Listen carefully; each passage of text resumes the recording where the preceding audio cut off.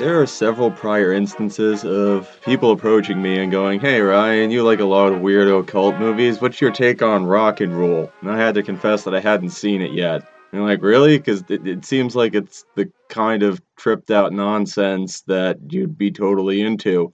So last week, Cheryl and I were working on the episode for Fire and Ice. Cheryl suggested, "Hey, what about this rock and roll thing? I just stumbled across it, and it seems like this weird little 80s cult movie. This is one of the reasons why you brought me onto the show in the first place." And it was just like, I gotta be in my bond about Fire and Ice. Let's do that. But, next week. So it's next week. We're doing rock and roll.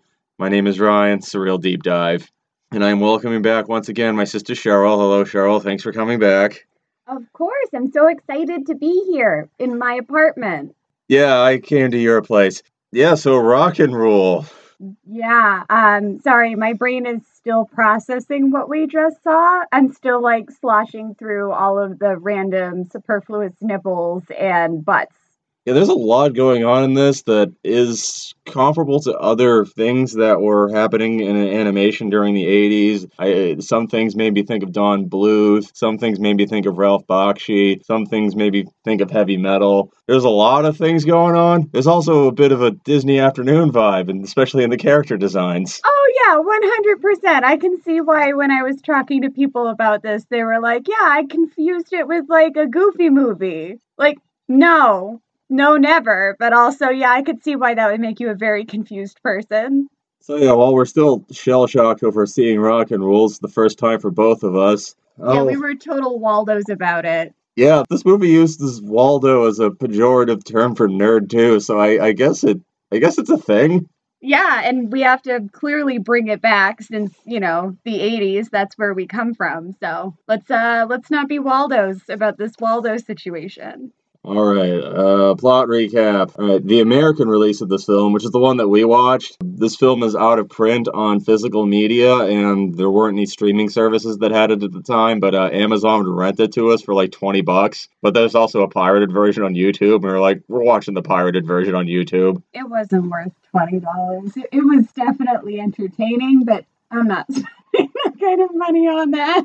Yeah, so we're watching the bastardized, censored American version. More on that later. Wait a second, that was censored? Alterations were made at the studio's behest. I will be discussing that later. Oh my god, did it involve the side boob? There was so much side boob. Oddly enough, they weren't that weirded out by the side boob, like other things. Anyways, among the things is that the American release has a prologue that gives you an info dump about everything that happened leading up to the plot of this film. And you see, a nuclear war has destroyed the human race, leading to the creation of humanoid animals. As discussed, these people are incredibly humanoid, but it's like a Goofy movie type of humanoid where they look like people, but they have dun-colored skin, and instead of a human nose, they have a little beagle snout. Yeah, they got the muzzle thing going on, and then I guess all of them were descended from mice because they have almost human ears, but they don't have the lobes, so they're supposed to be mice ears. Except for the club owner, I think his name is Mylar or something. He has Mickey Mouse ears. Yeah, he was horrible. Yeah, our main villain in this is named Mock. He is a legendary and aging rock musician, embittered by his fading celebrity, seeking to destroy the world. That's the next logical solution. Yeah. In a twisted desire for revenge, he's hunting for a special voice that can unleash an interdimensional demon. Mock also believes that this process will make him immortal. Once again, this is in the info dump at the prologue of the film. After traveling the world in a fruitless quest to find this voice, Mock returns to his hometown of ohmTown, a remote storm-ravaged community noted for its unique power plant. At a local nightclub, Omar, Angel, Dizzy, and Stretch perform to a very tiny audience. They're not too crazy about the song that Omar is singing lead on, so Angel just kind of runs out and does her song and does a much better job. In the middle of this power ballad, this magic ring that Mock has while he's sitting in the back of the club starts just pulsating at him, and that's the signal that Angel has the voice he's been looking for. The voice of an angel. An angel that'll keep you hanging on the telephone. I'm so happy about this moment. Let's just bask in it for a moment.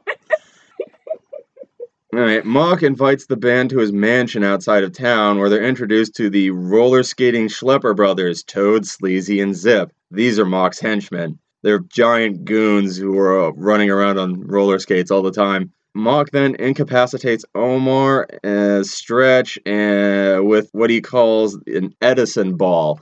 These are little things that sort of mesmerize you and you start hallucinating holographic imagery. I kind of appreciate that, like, it's named after the guy whose electricity kills people. Specifically elephants. Oh, You know, and cats. Mock takes Angel on a tour through his garden and tries to convince her to join up with him. While ignorant of Mock's true motives, Angel refuses to abandon her band. Mock responds by kidnapping Angel and taking her to Nuke York, the site of his demonic summoning. This ritual is to take place disguised as a rock concert. Now, the band eventually snaps out of it once they're thrown out of Mock's mansion, and they decide to chase Mock, who has scurried away in his giant dirigible, in a stolen cop car. They are soon arrested by a border guard who is voiced by a guy doing a terrible John Wayne impression. That's what was going on? That was my guess. He didn't call them pilgrims, but he did most of the other Wayneisms. Okay, fair. Okay, I got it. Yeah, while that's going on, Angel attempts to escape with the oblivious help of Cinderella, the sister of the roller skating Schlepper brothers. She's also a big goon, but lots of panty shots as she's just sort of gliding around on her roller skates. And she wants to go out clubbing, and Angel is like, yeah, let's go clubbing. We're going to sneak out in the vents, huh? That's how you do it? Show me how. Let's do that thing you said. But yeah, no, this is when the movie suddenly is just like, butts. So many butts. As they're crawling through the air vents, Angel overhears Mock describe his evil plot to his computer. She also picks up that the demon can be defeated somehow. The computer cites this by a magic incantation through one voice, one heart, one song. Mock implores his computer to tell him who can accomplish this feat, and the computer responds, no one. You know, if you're taking notes in your plot construction, that is what is known as foreshadowing. Also, I mean, if your computer speaks in a monotone and it suddenly really emphasizes one word, you'd think you'd pay attention to it. Mock's a little single-minded. Angel and Cinderella escape the building and hide out at Club 666, a zero-gravity dance club, which is where the Earth, Wind, and Fire song comes in. Now, they are unaware that the roller skating Schlepper brothers are tailing them. As this is happening, the band is bailed out by Dizzy's aunt, Edith, who informs them of the club, telling them that Cinderella sports one of her tattoos, a $14.95 special, which is like this winged heart thing. So they slip back into the club and start, looking around, staring at the various cleavages and butts in order to find the tattoo, as Cheryl mentioned before. But now, nipples. Nipples. Angel is quickly recaptured, and then the band follows Angel's trail back to Mock's apartment, specifically Omar, and Mock uses an impersonator, like the shape-shifting lady, to trick Omar into thinking that Angel has fallen for Mock and has abandoned the group. I actually really enjoyed how they set her up, because they kept calling her, what's her name? And then that was her name, and I'm like, I really appreciate that for like a changeling monster. Yeah, changeling monster name was her name. That's not bad, especially by the standards of the script.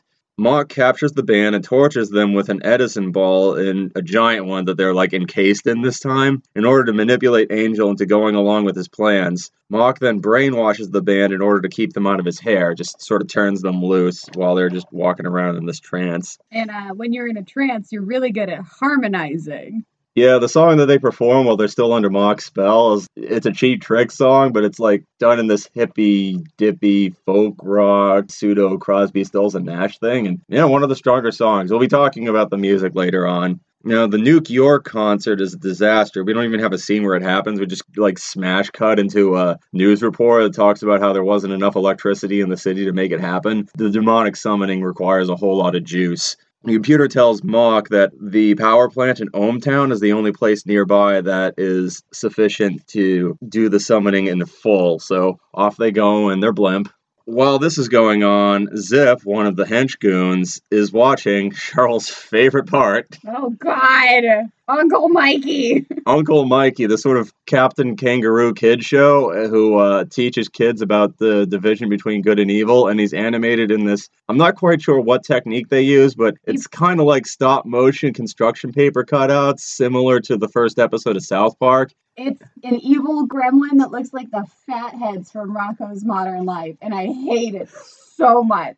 This causes Zip to express a childlike doubt over the morality of Mock's situation, but Mock is naturally undeterred. The next concert in ohmTown triggers a power surge that causes overloads all over the city, and this finally frees the band from their trance. Stretch immediately finds a poster for Mock's event and convinces Dizzy to hatch a scheme to save her. Omar declines to assist, convinced that Angel has betrayed the band for Mock, despite all the evidence of manipulation. Dizzy and Stretch crash the show in another stolen police car. I believe they recycled some of the animation there. The whole, like, the police officer, they just did the same scene over and over again. They just removed the wheel from his hands.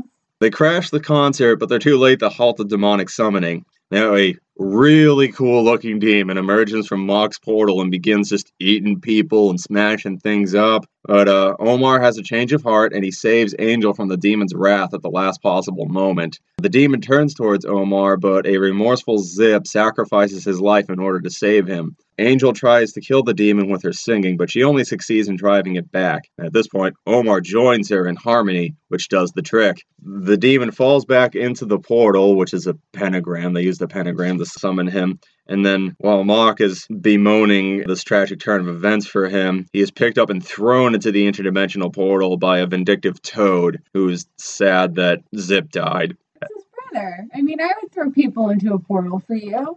Thanks, I appreciate that. At this point, Mock realizes that the one voice, one heart, one song bit meant that while a single voice couldn't activate the counterspell, two voices united in purpose could. And I just really hammered into you in case you can't get it. It's so subtle as he's like screaming it while he's getting sucked into hell, and they're like harmonizing above him. They look so bored as they look down at him too. They're just fallen already. The audience to the show believes that the battle was part of the stage theatrics, so Angel and the band complete their set in utter triumph, and that is the conclusion of the film. That's kind of tragic since 4 of them got eaten by a demon, and so it's like, is their family expecting a cut, or like are they never they're never coming home? They're in hell. Let's go into the production of this film because, damn, yeah, there's a lot going on here that is very unique, especially for the time period. So what went into this? This is the first animated feature from Nelvana, an animation studio who did a lot of millennial childhood favorites. Some of you Gen Z kids might be familiar with it for handling the international distribution for the Fairly Odd Parents, so they're still around. This is the first animated Canadian feature film in English and the second overall. So it took until 1983 for Canada to start putting out cartoon movies. This was conceived as a straight-up children's film in 1978. And what the fuck? Yeah, it was first entitled Drats, with an exclamation point. This was still focused on fuzzy mutant creatures forming a rock band in a post-apocalyptic society, but, in a kid-friendly way. So like that weird Sonic Underground Heroes one. Maybe. They're just orphans looking for their mom, and also they're in a bit. I only saw the commercial.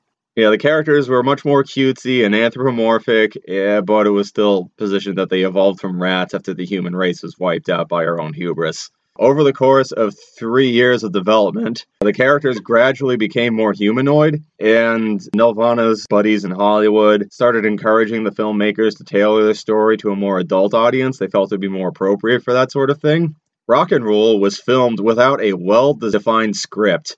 The crew members worked on individual scenes independent of each other, trusting that plot holes could be filled out later on when they linked the scenes together. Now, believe it or not, this was customary practice in North American animated film from the 1930s to roughly that period. If you look back at, say, Disney feature films from that period, it explains a whole lot. The last major film to be animated with that technique was The Black Cauldron. Oh, The Black Cauldron. Once again, a lot of things about The Black Cauldron make sense when you realize that the animation crew were working on the scenes without talking to each other and then just sort of stitching them together afterwards. Oh god, that poor movie. That poor book series.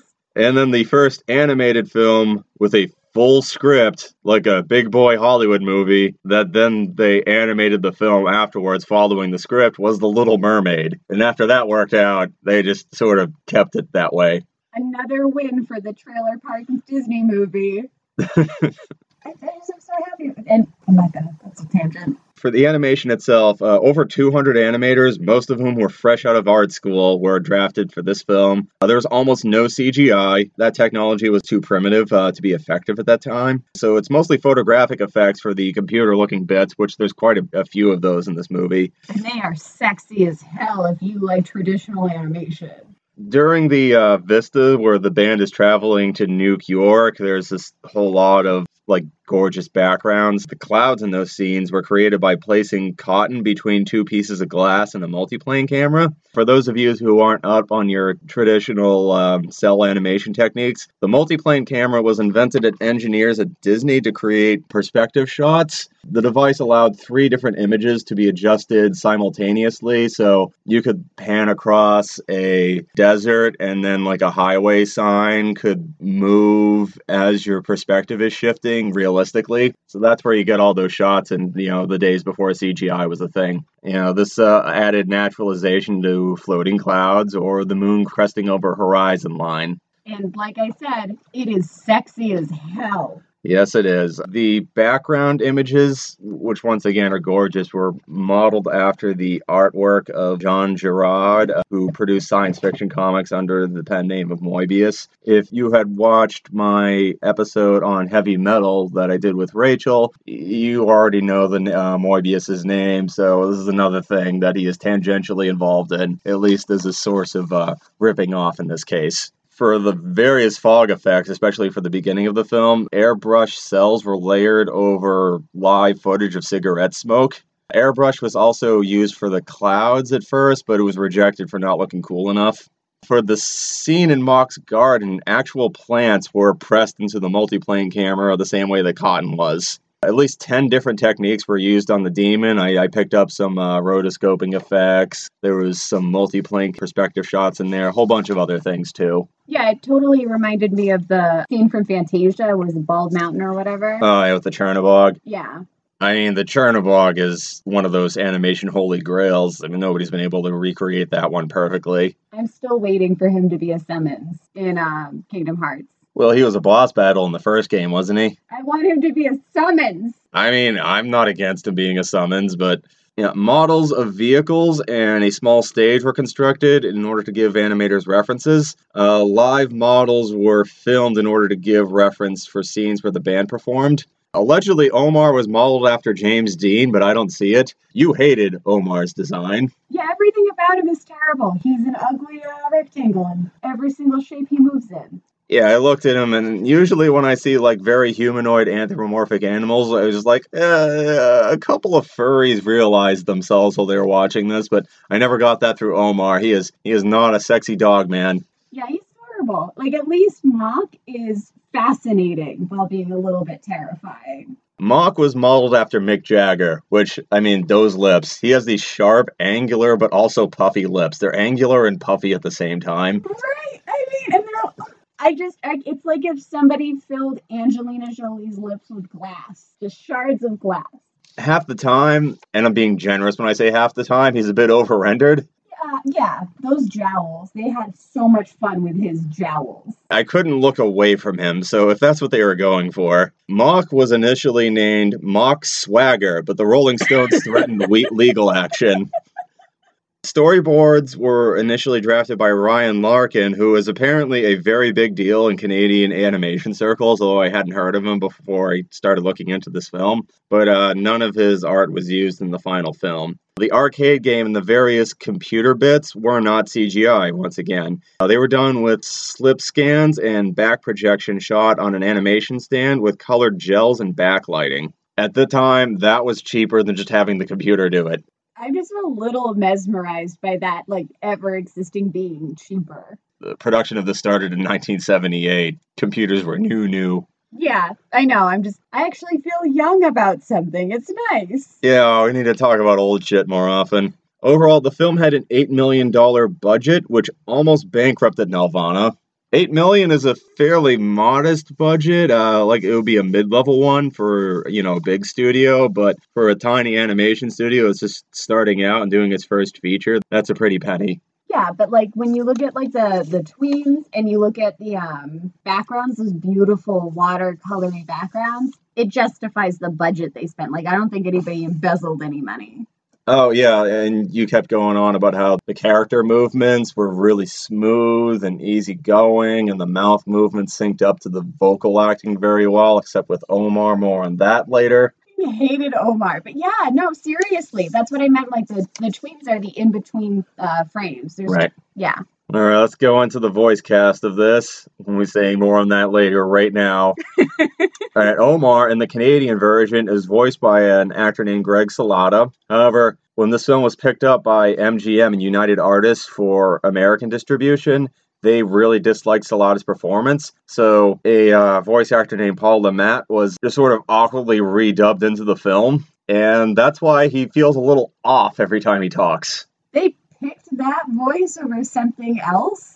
The Canadian version and most of the physical media re-releases have Salata's original performance. Most of the people who are obsessed with this film consider Paul Le Mat to be a millstone around this film's neck. Some of them even blame it on it tanking at the box office. It's wicked. Like, his performance is super flat.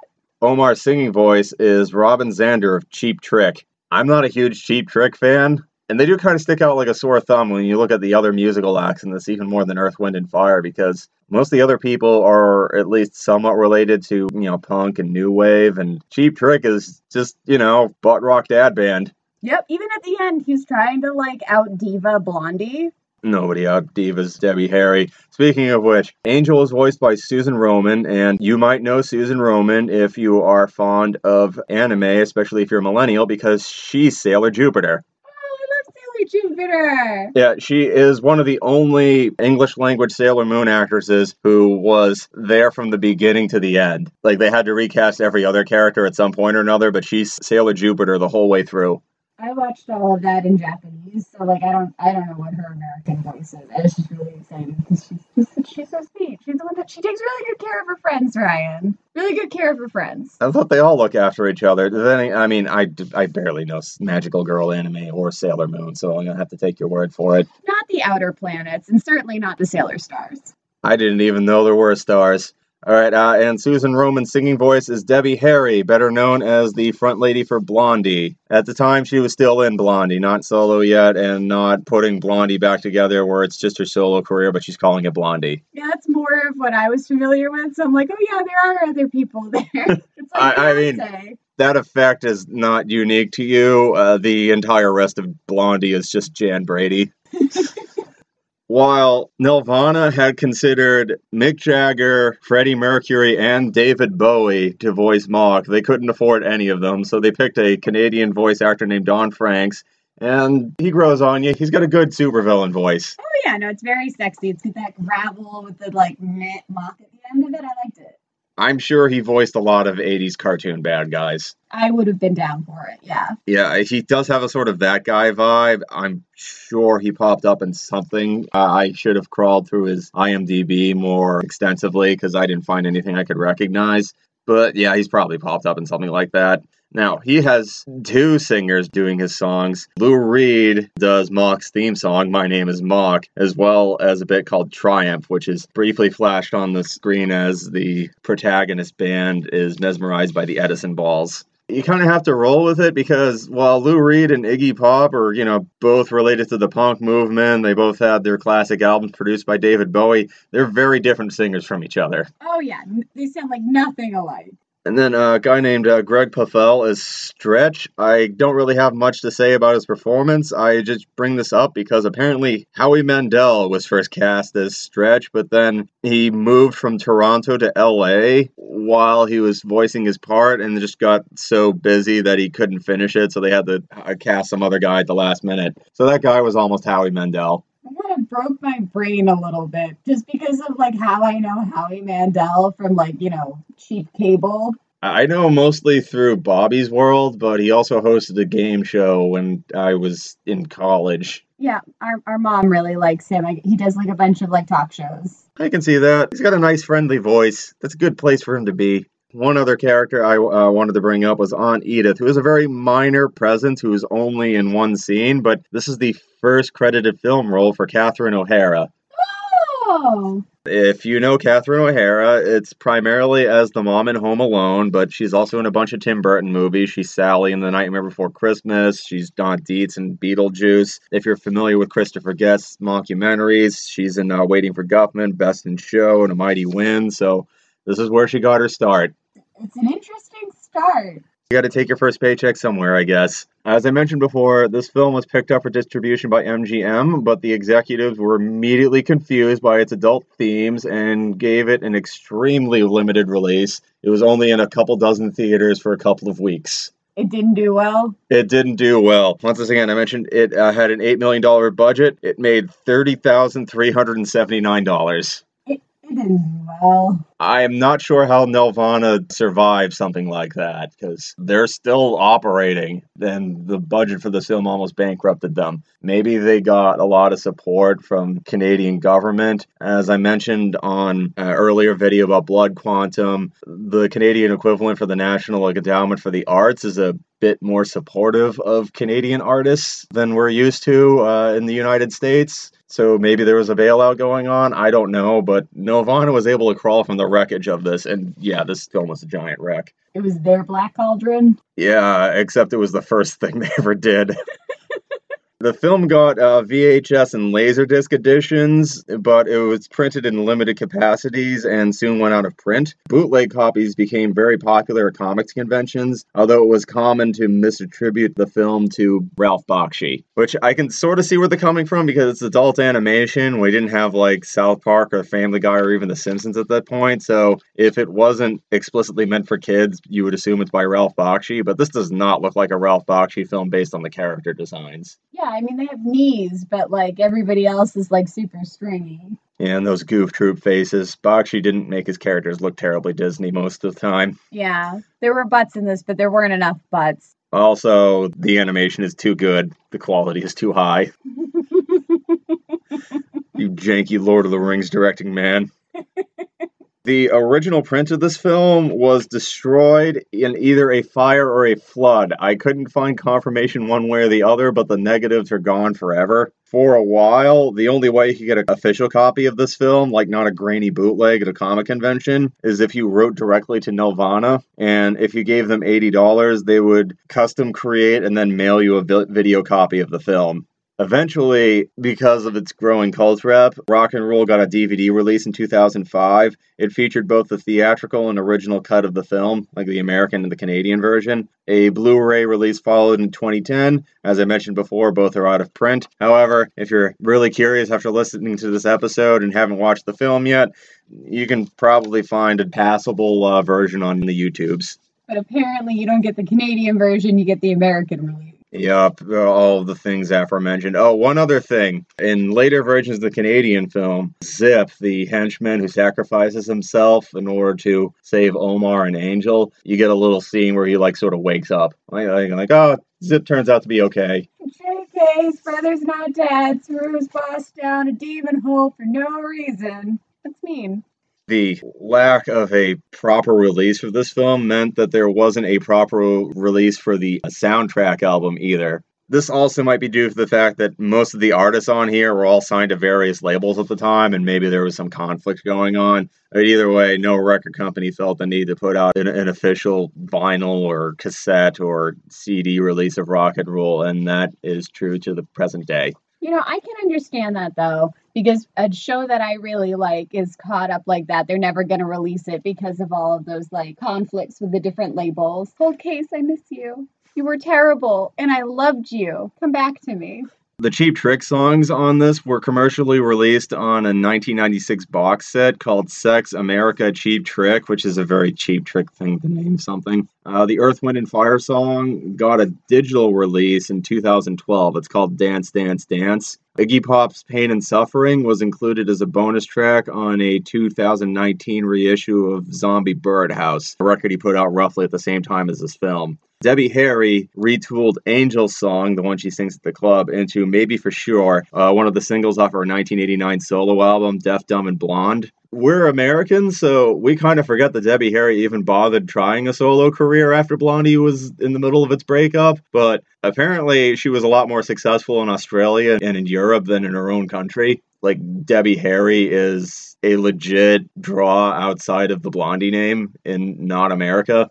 I'm the wrong person to talk with about that because I genuinely thought that she was Blondie. Once again, you're not the only person to think that. The soundtrack is kind of all over the place. Like, even though most of the artists are at least loosely affiliated with the whole punk movement, I mean, Iggy Pop's approach to punk is quite different from, say, the Velvet Underground or Blondie. Yeah. And I don't think any of them are like a straight up punk band in like one's mental image of it, like the Ramones or the Clash or the Sex Pistols. Like, Blondie played at CBGB's along with the Ramones and the Talking Heads and the Dead Boys and all those guys, but they're still a lot more poppy, and I think you can comfortably squeeze them more into new wave than in punk. And also, the songs are used weirdly in this film. Even though there's a lot of songs used in rock and roll, I have a hard time calling it a musical with a straight face. Yeah, it's more that it just sort of stops the plot instead of, like, supporting it and adding to it. And you don't get the full song either. You get maybe 20 seconds, and while that's going on, the characters are talking over it. Yeah, that does happen a lot. They're competing. Like, I can't tell if I like any of these songs or not. I can't get the mock one out of my head. You do get a bit more of Lou Reed's My Name is Mock than any of the other ones. And there's a part where he's just calling out, like, the singing girls to do backup for him, which, draws parallels to Walk on the Wild Side, which is, I mean, My Name is Mock is not nearly as catchy as that one, so that's a bad thing to draw to yourself. But, yeah, maybe that one kind of works if you're into early 80s Lou Reed. You think he's joking, but he's not. I quoted the song for those of you who haven't seen the movie, which is going to be like all of you. All right, now with all those bits out of the way, let's start talking about the themes of this film, which I had to dig pretty deep to find something to say. This film does not have a deep plot. Is there anything you'd like to talk about before I get into my ideas?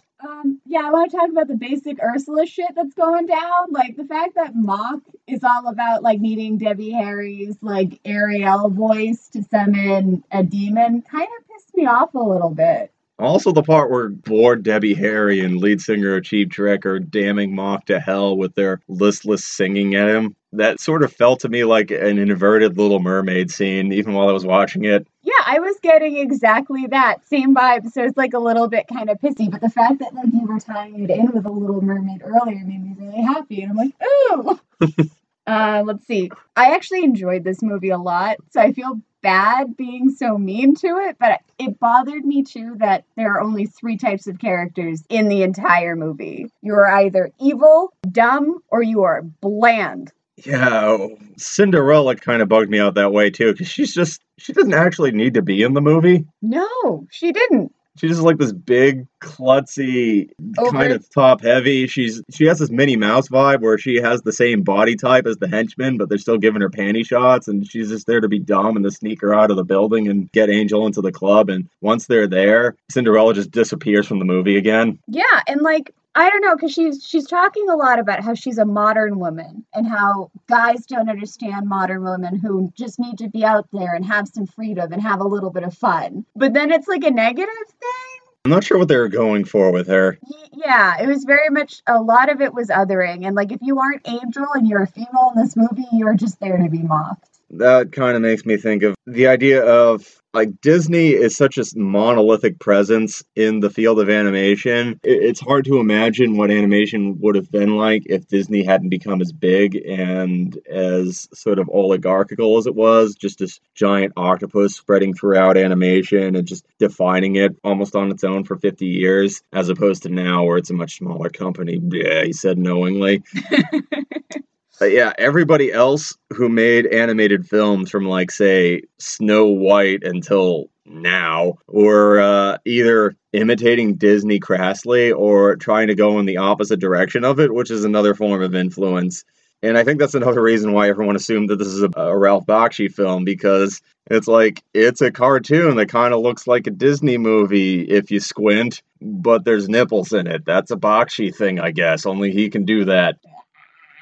And, well, this is something I bring up in every single episode where we do an adult animation movie, but just the boxes that we keep ramming them into. The idea that if you aren't a kiddie Disney movie, you can only be this, like, vulgar Family Guy South Park thing. And, like, there are so many other directions you can take it in. And Rock and Rule seems to want to go in a direction, but it's not quite sure what. It got stuck between just porn and Don Bluth.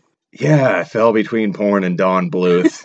And I think it wants to, like, comment on alternative lifestyles and the punk subculture, but it doesn't quite know what it's going to say about either of them. There's, like, yeah, there's punk rock guys and roller skates. And to shoehorn in a very flat love story that we're not really going to talk about, but sex and cars. Yeah, Omar and Angel, like, I keep forgetting that they're a couple while I'm talking about this movie. Like, when they're invited to Mock's mansion, they're, like, necking in a car while, like, a 50s doo-wop parody is playing because they're on, like, in Lover's Lane or something. And, like, oh, yeah, they're into each other. And there is character development. Like, Omar's character arc is that he's jealous of Angel being the star, and then he just sort of has to learn how to get over himself and accept her as, like, a colleague and not just an appendage to his own artistic genius. But the film barely comments on this. It just sort of brings it around at the end where they're banishing the demon together. Argue that it's not a colleague. She's better than him the whole time. Oh, everyone in the band is saying, like, oh yeah, she's the lead singer, she should be the lead singer. And then, like, Omar's idea of becoming a better man is be like, oh, we're equals. Pay attention to my jumpsuit with knee pads. It means I'm cool. No idea how this guy is supposed to be James Dean. Am I confused? Did James Dean just have, like, bright red hair and black eyebrows? No, he didn't, but I think James Dean's ongoing mystique, other than the fact that, you know, he died extremely young after making only 3 movies and at the height of his popularity, that's how you sort of become an icon. But the other thing is that he was the first major Hollywood sex symbol who wasn't traditionally masculine. He was little femmy pretty boy. Okay, so like everything that I have seen of him, I'm not just confusing him with someone else. Well, he's only been in 3 movies. You've seen Rebel Without a Cause. That is 1/3 of everything he's been in. Yeah, but also pictures online. Yeah.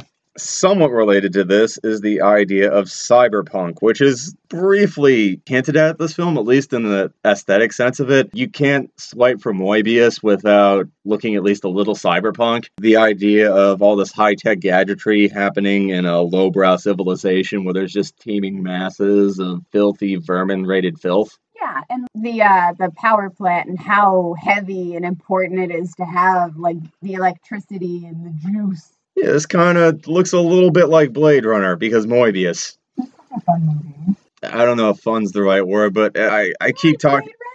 Oh, I love Blade Runner, but I don't know if it's fun. I think it's fun. Well, I gotta do an episode on Blade Runner at some point, because I keep talking about other movies on this show, and we're like, this kind of related to Blade Runner. And now you can, like, sub in at the end, just put little links at the bottom. See this episode when you do it. It'll be good. Yeah, sure. Okay, and yeah, that's about everything I could wring out of this in the thematic front. I had to struggle a bit. Is there anything that, in your notes, that we haven't talked about yet? Well, we haven't said Waldo nearly enough in this episode, and I really want you to, like, put in, like, a sound effect to, like, notify people when they listen to it that we're using it. Cinderella's the one who says Waldo, in case that isn't glaringly obvious. I was so happy. It finally tied it back to Chopping Mall. Yes, Waldo is mentioned in Chopping Mall. I was actually groping for which one of the prior episodes we did where Waldo came up. I never let it go. It's just been there in my brain now. And I'm like, oh, it was there. She said Waldo. Hashtag Beef did nothing wrong. Hashtag Beef did nothing wrong. It lives on. Omar, I maintain, is the main character, despite the fact that he is probably the most boring, bland main character you can have. I mean, when I was looking over plot synopses and analysis for Rock and Roll, I was led to believe that Angel is the main character. I still think she kind of is, but yeah, you can make an argument for Omar. Yeah, because he has to go find her. It's not like she's trying to find him. She could probably do better without him. And yeah, Omar has a character arc, whereas Angel, she's pretty static. Yeah, she's just a good person shouldn't need to grow. I mean, not that you can't be a protagonist and not be static. I suppose. But then you're like a very boring Master Chief kind of protagonist. Yeah, or the man with no name. Okay, well, is there anything else that you would like to bring up? I noticed that you wanted to mention something about the Affordable Care Act. Actually, yeah, just that it definitely dates movies. You can always tell if they came out before or after, and it's nothing to do with the animation quality. Just the character of like the brothers being evil and stupid, and them calling them pinheads, and just like really leaning into that. The Affordable Care Act of 2010 really changed that because it forced a lot of inclusion, so people had a lot more exposure to people with exceptionalities. It would be I wasn't going to mention it because I was like, oh, this is just going to drag things down and be really boring and a little bit sad, but also like, yay, it's nice that it exists, but oh no, political things going on now, it's going to go away. If people are still listening to the show after certain prior episodes, I don't think any of those things are a concern, although I should point out that this film is Canadian. Yeah, okay, fair. Okay, well, if that's everything, I believe that is Rock and Roll. Thanks for joining us. We will do another episode then next week. See you then. Don't be a Waldo.